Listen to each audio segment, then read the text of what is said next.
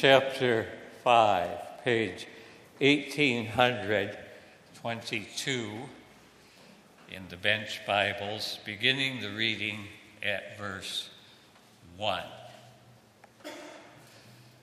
Be imitators of God, therefore, as dearly loved children, and live a life of love, just as Christ loved us and gave himself up for us as a fragrant offering and sacrifice to God. But among you there must not be even a hint of sexual immorality, or of any kind of impurity, or of greed, because these are improper for God's holy people. Nor should there be obscenity, foolish talk, or coarse joking, which are out of place, but rather thanksgiving. For of this you can be sure, no immoral, impure, or greedy person, such a man as an idolater, has any inheritance in the kingdom of Christ and of God's. Let no one deceive you with empty words, for because of such things God's wrath comes on those who are disobedient. Therefore, do not be partners with them. And then the next verse is our text. For you were once darkness, but now you are light in the Lord. Live as children of light, for the fruit of the light consists of all goodness, righteousness, and truth. And find out what pleases the Lord.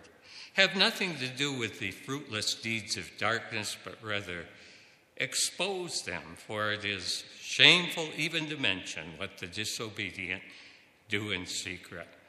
But everything exposed by the light becomes visible, for it is the light that makes everything visible. We'll end the reading here, the very words of God. We as a nation are already voting, even though Election Day is a week and a half away, so I thought it'd be a good idea to address the subject of God and God's words for the state. Now, a few introductory comments are in order because our subject must be handled carefully and you must know exactly what's happening in this sermon. Number one, we are Christians. We believe in Jesus, Savior, Christ, anointed one, able to save, and Lord, ruler. We are also Reformed Christians. The Reformers taught us to apply God's law also in our nations and to our nations. God's law to our nations. The Reformers spoke of what they called, in English anyway, uses of the law, emphasizing the three. The first of those uses was what they called the civil use. God's law addresses our state and our society. Now, we in the Christian Reformed Church, third here, come in basically three kinds: doctrinalists, pietists, and Kuyperians. When our children were at Dordt College, James Scopp, an excellent writer, wrote a play about those three movements in the Christian Reformed Church. We're interested in right doctrine. That was our emphasis this morning. We are pietists, interested in heart religion. Sometimes maybe the pietism becomes so prominent it drowns out the third one. We are also what Scott called Kuyps. He made a play about that, and my daughter Pam was a piano player when that play went around the denomination. The point about the so-called Kuyps is We in the Christian Reformed Church are also interested in what the Reformers called that first use of God's law applied to our nations. So we're going to get to God's 10 Commandments very soon. Now, when we come to the New Testament, Jesus speaks often of the kingdom of heaven, and we are kingdom citizens. In fact, Jesus speaks much more of kingdom than church. Kingdom begins in our hearts, pietistic emphasis, extends out into our lives, sends salvation and service on the part of God's people. But kingdom also extends out into the nations where we live. Now, we as Christian and Reformed and kingdom citizens, you'll notice I'm very carefully defining some things here. We do not, as a church, recommend a political party or candidates for election, and we do not abandon the spiritual in the realm of the temporal. There may be some danger of that in churches today. We do affirm God's 10 Commandments for civil use, for state and society, in the various and all of the kingdoms of this world, including the USA. As such, the law of God, the 10 Commandments in particular, become a model, or if you will, a lesson plan. Our teachers will understand that language. Or a blueprint. Most of you will understand the word blueprint better. A blueprint for the laws of the land. And we, God's people, prioritize God's law among many secondary issues, or at least we should. The secondary issues are many. Healthcare, immigration policy, environment, foreign policy, and on and on. We Christians, though, have a deep interest in the 10 Commandments being applied to our nation. And so we're going to speak this evening of the 10 Commandments. I can't have 10 points. I'll have to highlight some. And I'll try to continue to make clear why this sermon is what it is. The first commandment is, you shall have no other gods before me. Our United States Constitution, Amendment 1, reads, Congress shall make no law respecting an establishment of religion or prohibiting the free exercise thereof. There are two clauses: no established religion, like the colonists knew in England, Anglican Church, Netherlands Reformed Church, German Lutheran Church, no established church. And besides no established church, no prohibiting the free exercise of religion. I think all of you are aware that there are enemies to the free exercise of religion, and it has looked in recent years like maybe that First Amendment is completely abolished in practice. It should not be so. The words wall of separation that Thomas Jefferson wrote to the Baptists in 1803 are not meant to negate Christianity in public.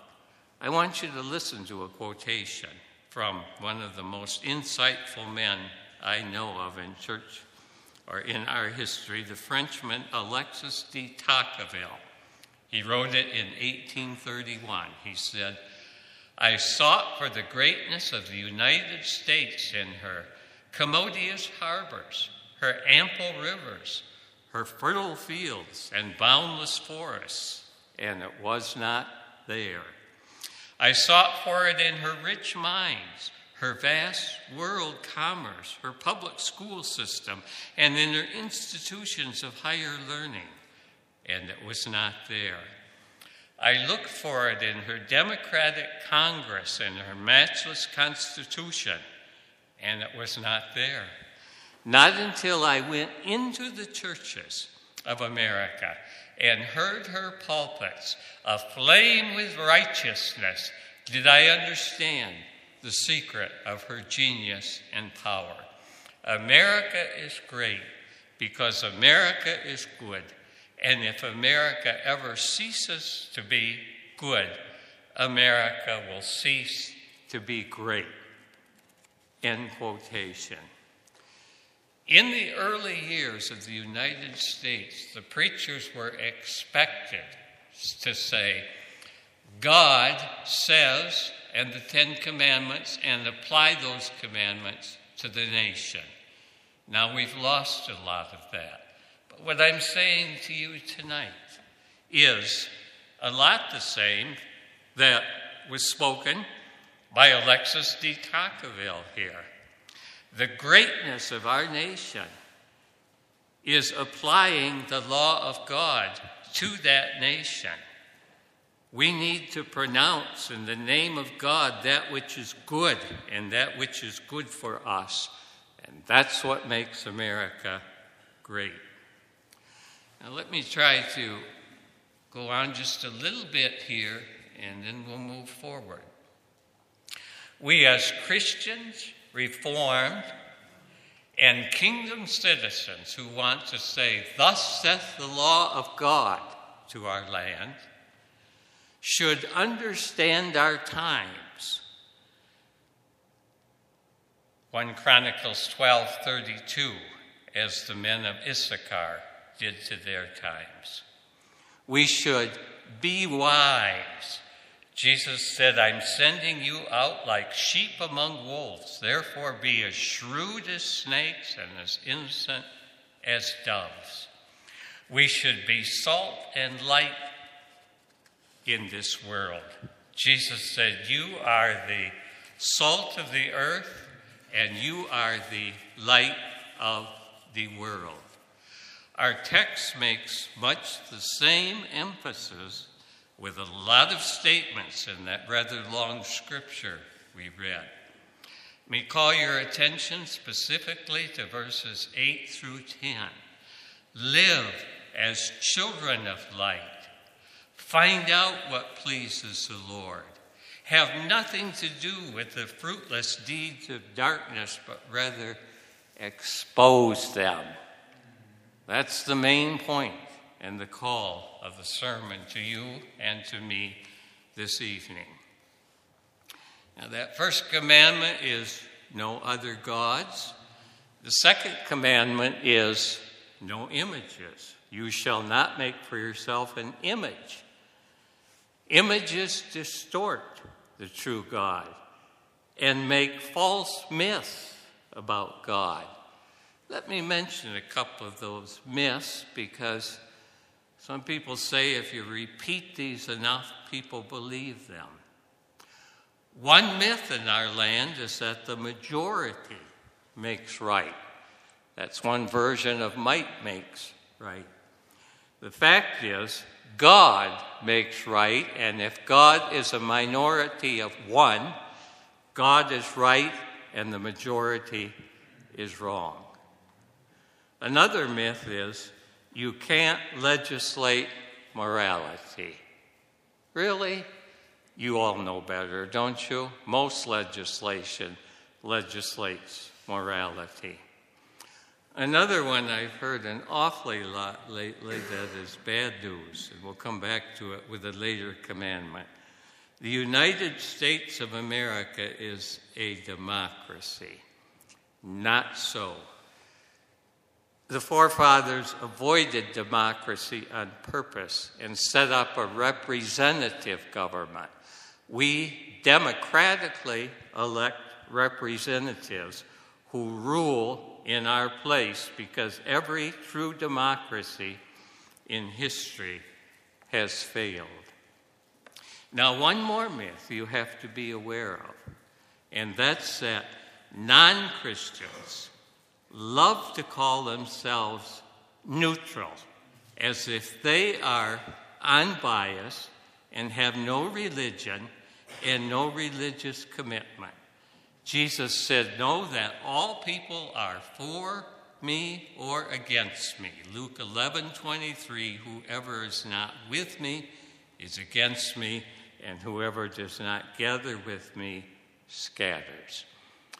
Those who are against God sometimes pretend in great pride that they aren't prejudiced like you religious people. They're fully as prejudiced and probably much more intolerant, and really underneath consider you to be bad people. Or, to borrow the words from a presidential candidate 4 years ago, deplorables.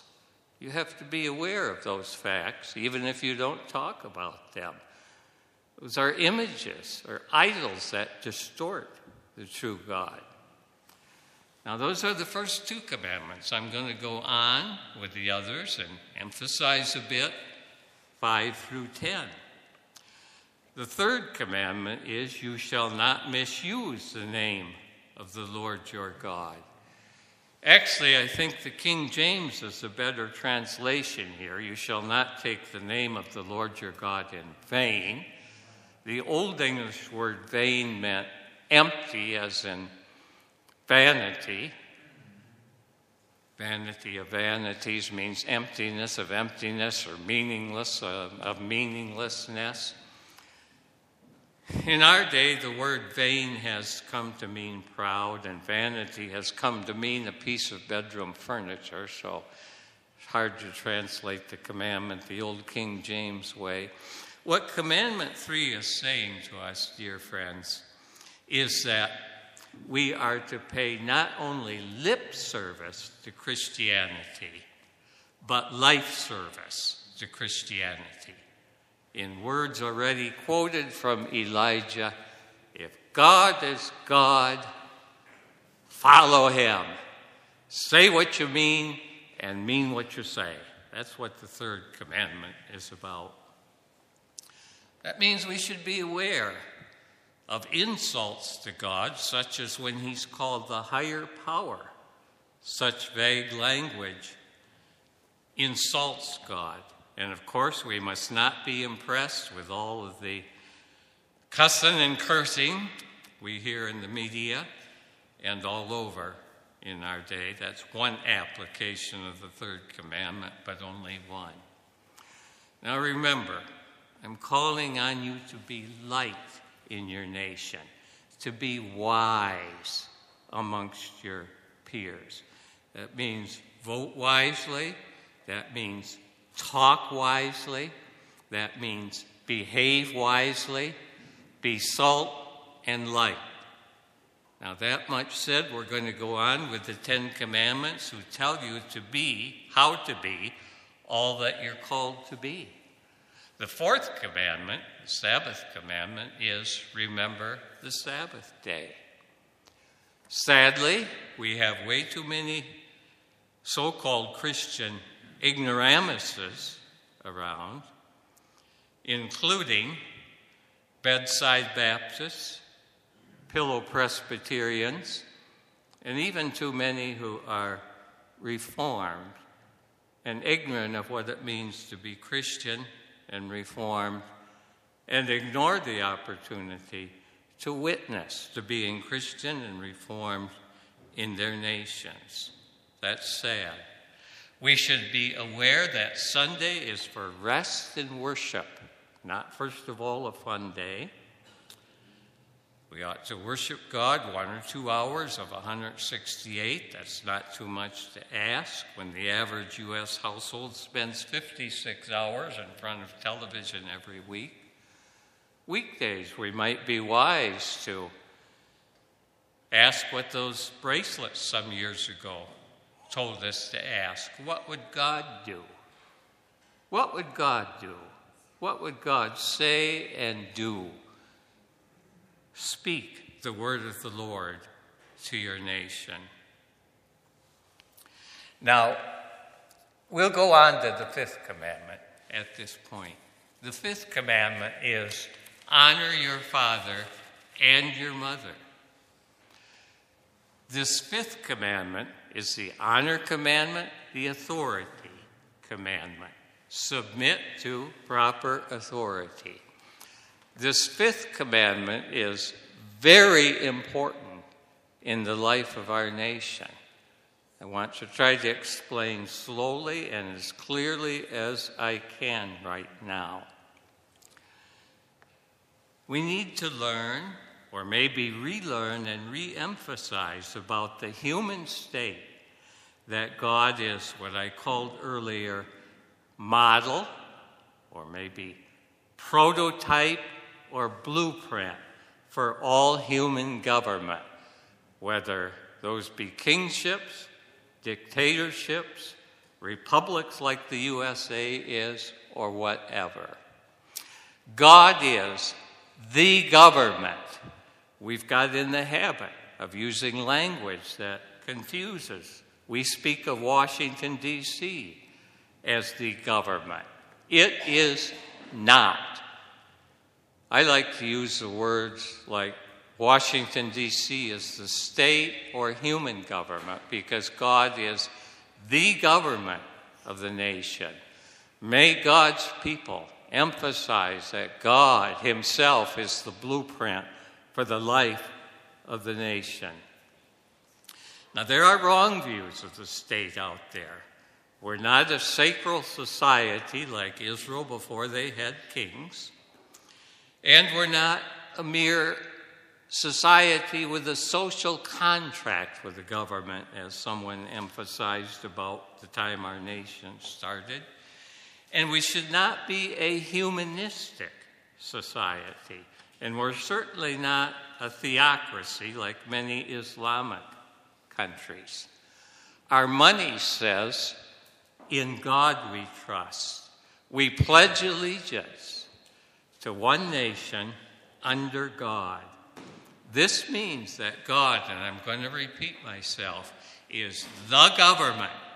And the United States government is good to the extent that the United States government is godly. And the United States government is bad to the extent that the United States government is ungodly. Be wise, folks. Be salt, be light in your nation. Now, God is the government. That means that governing should be under God's law. God's law applied in the nation. If my notes are right, I didn't tell you yet about something that happened in my life.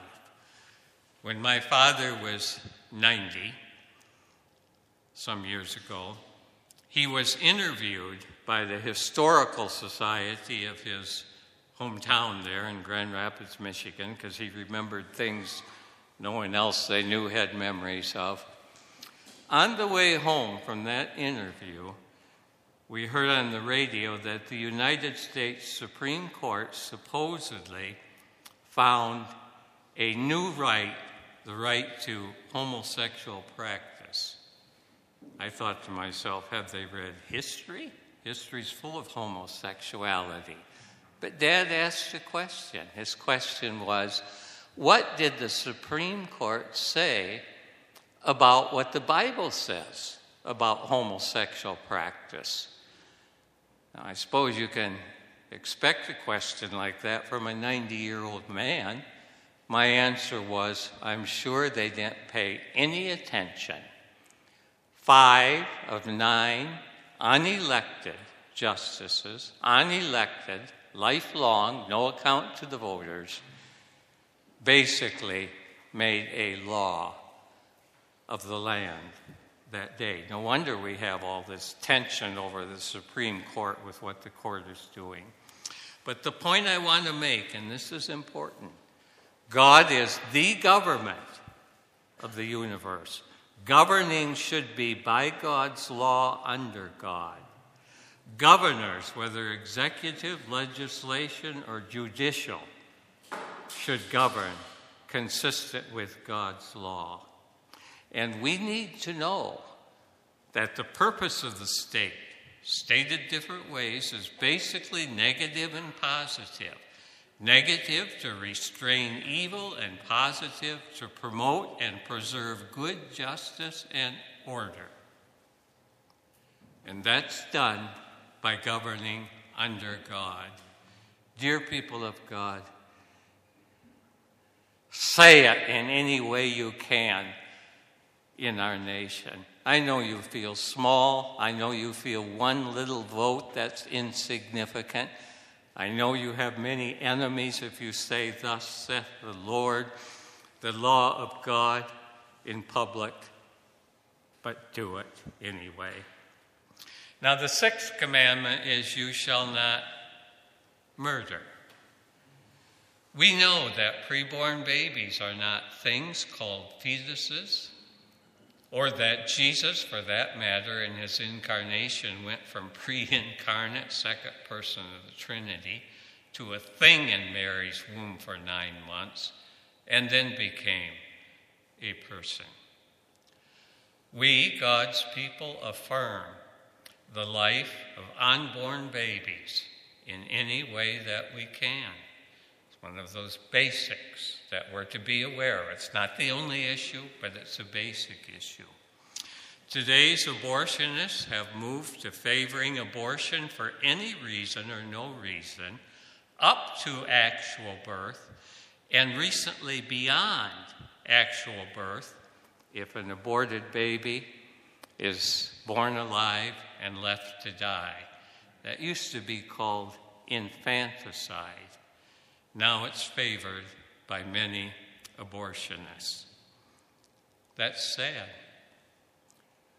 We Christians oppose genocide. The 1900s into the 2000s have been the most genocidal time in human history. Hitler, Stalin, and by my research, 10 genocidal movements, with total numbers of 20 to 30 million people murdered in these genocides, the most recent ones being in African countries, Islamics against Christians in nations like South Sudan and Nigeria.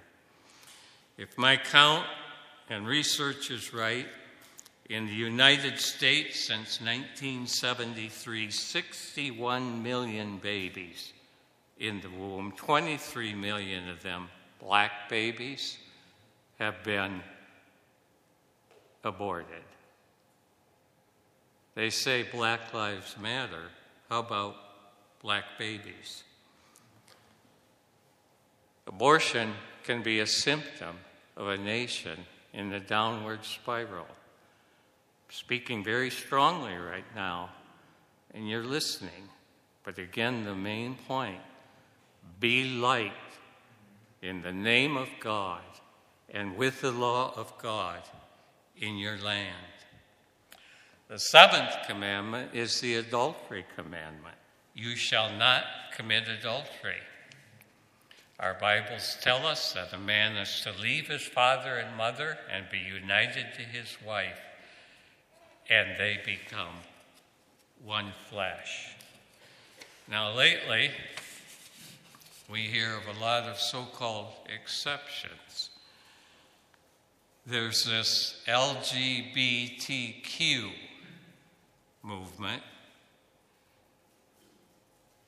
lesbian, gay, bisexual, transgender.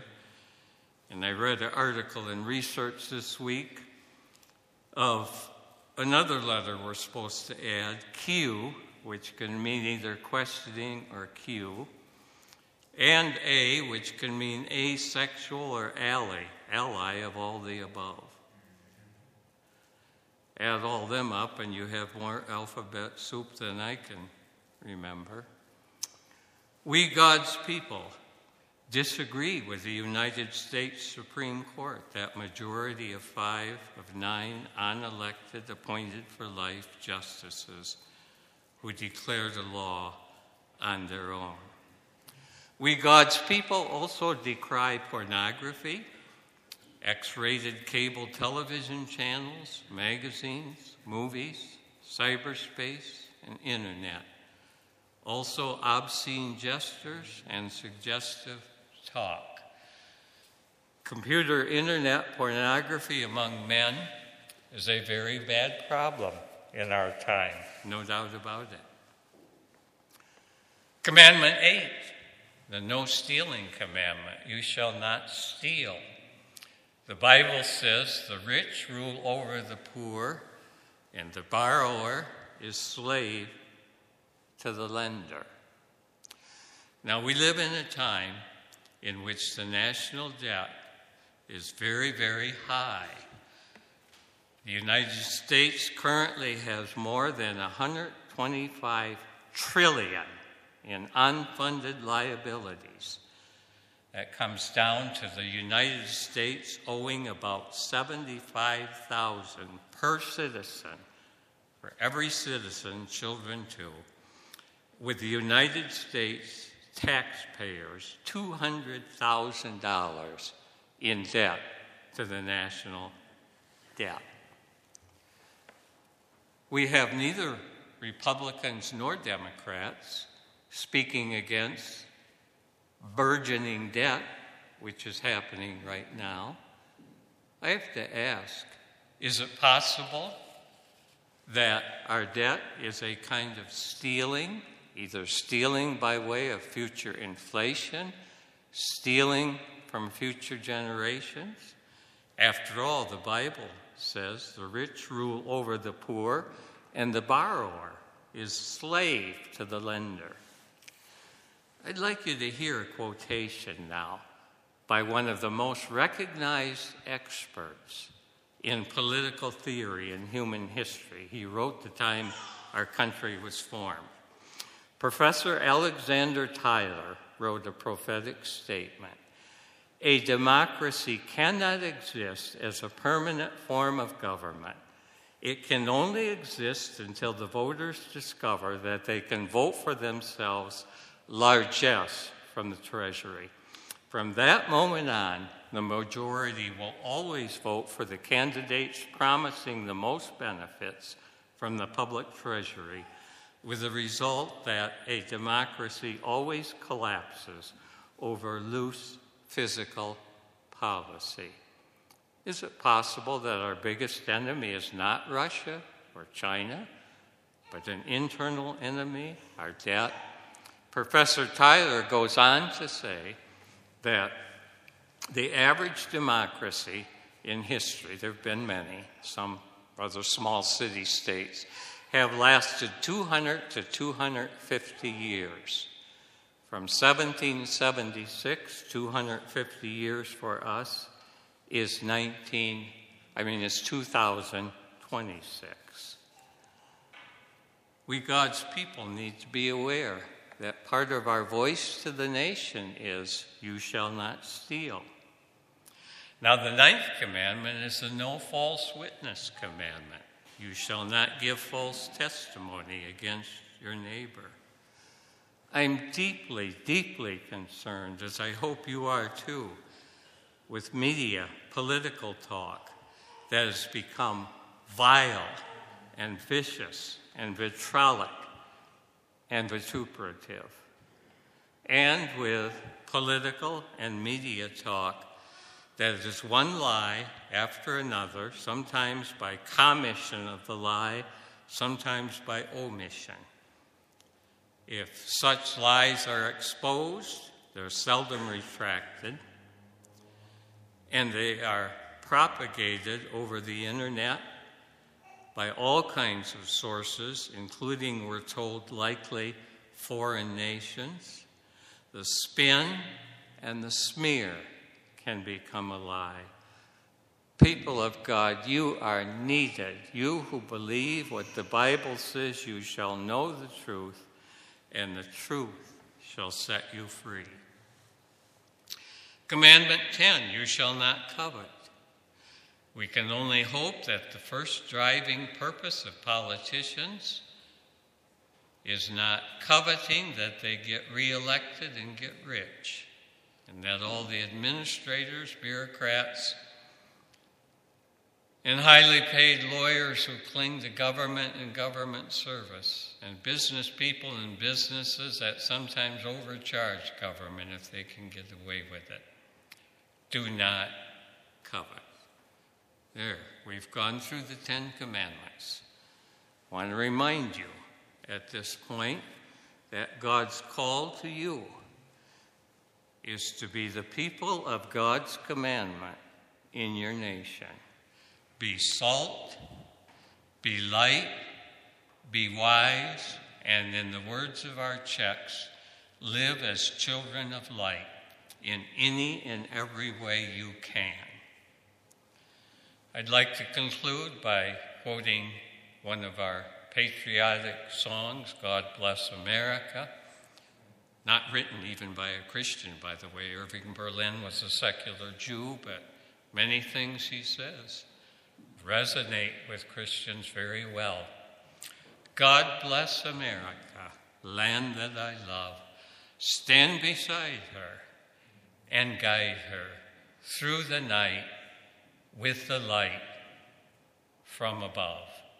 May God bless you in this season of thinking about our nation, voting, and all associated with such. And may God continue to bless America. Let's pray.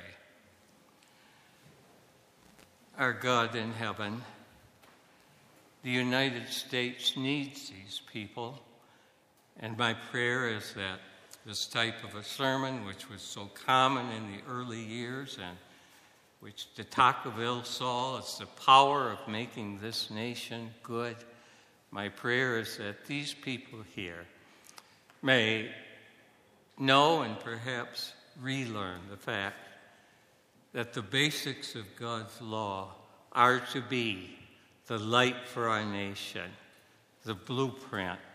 And may we go out now in all that we think and say and do and vote and interact with others. Stand up for your ways as we have them in your 10 Commandments. Amen.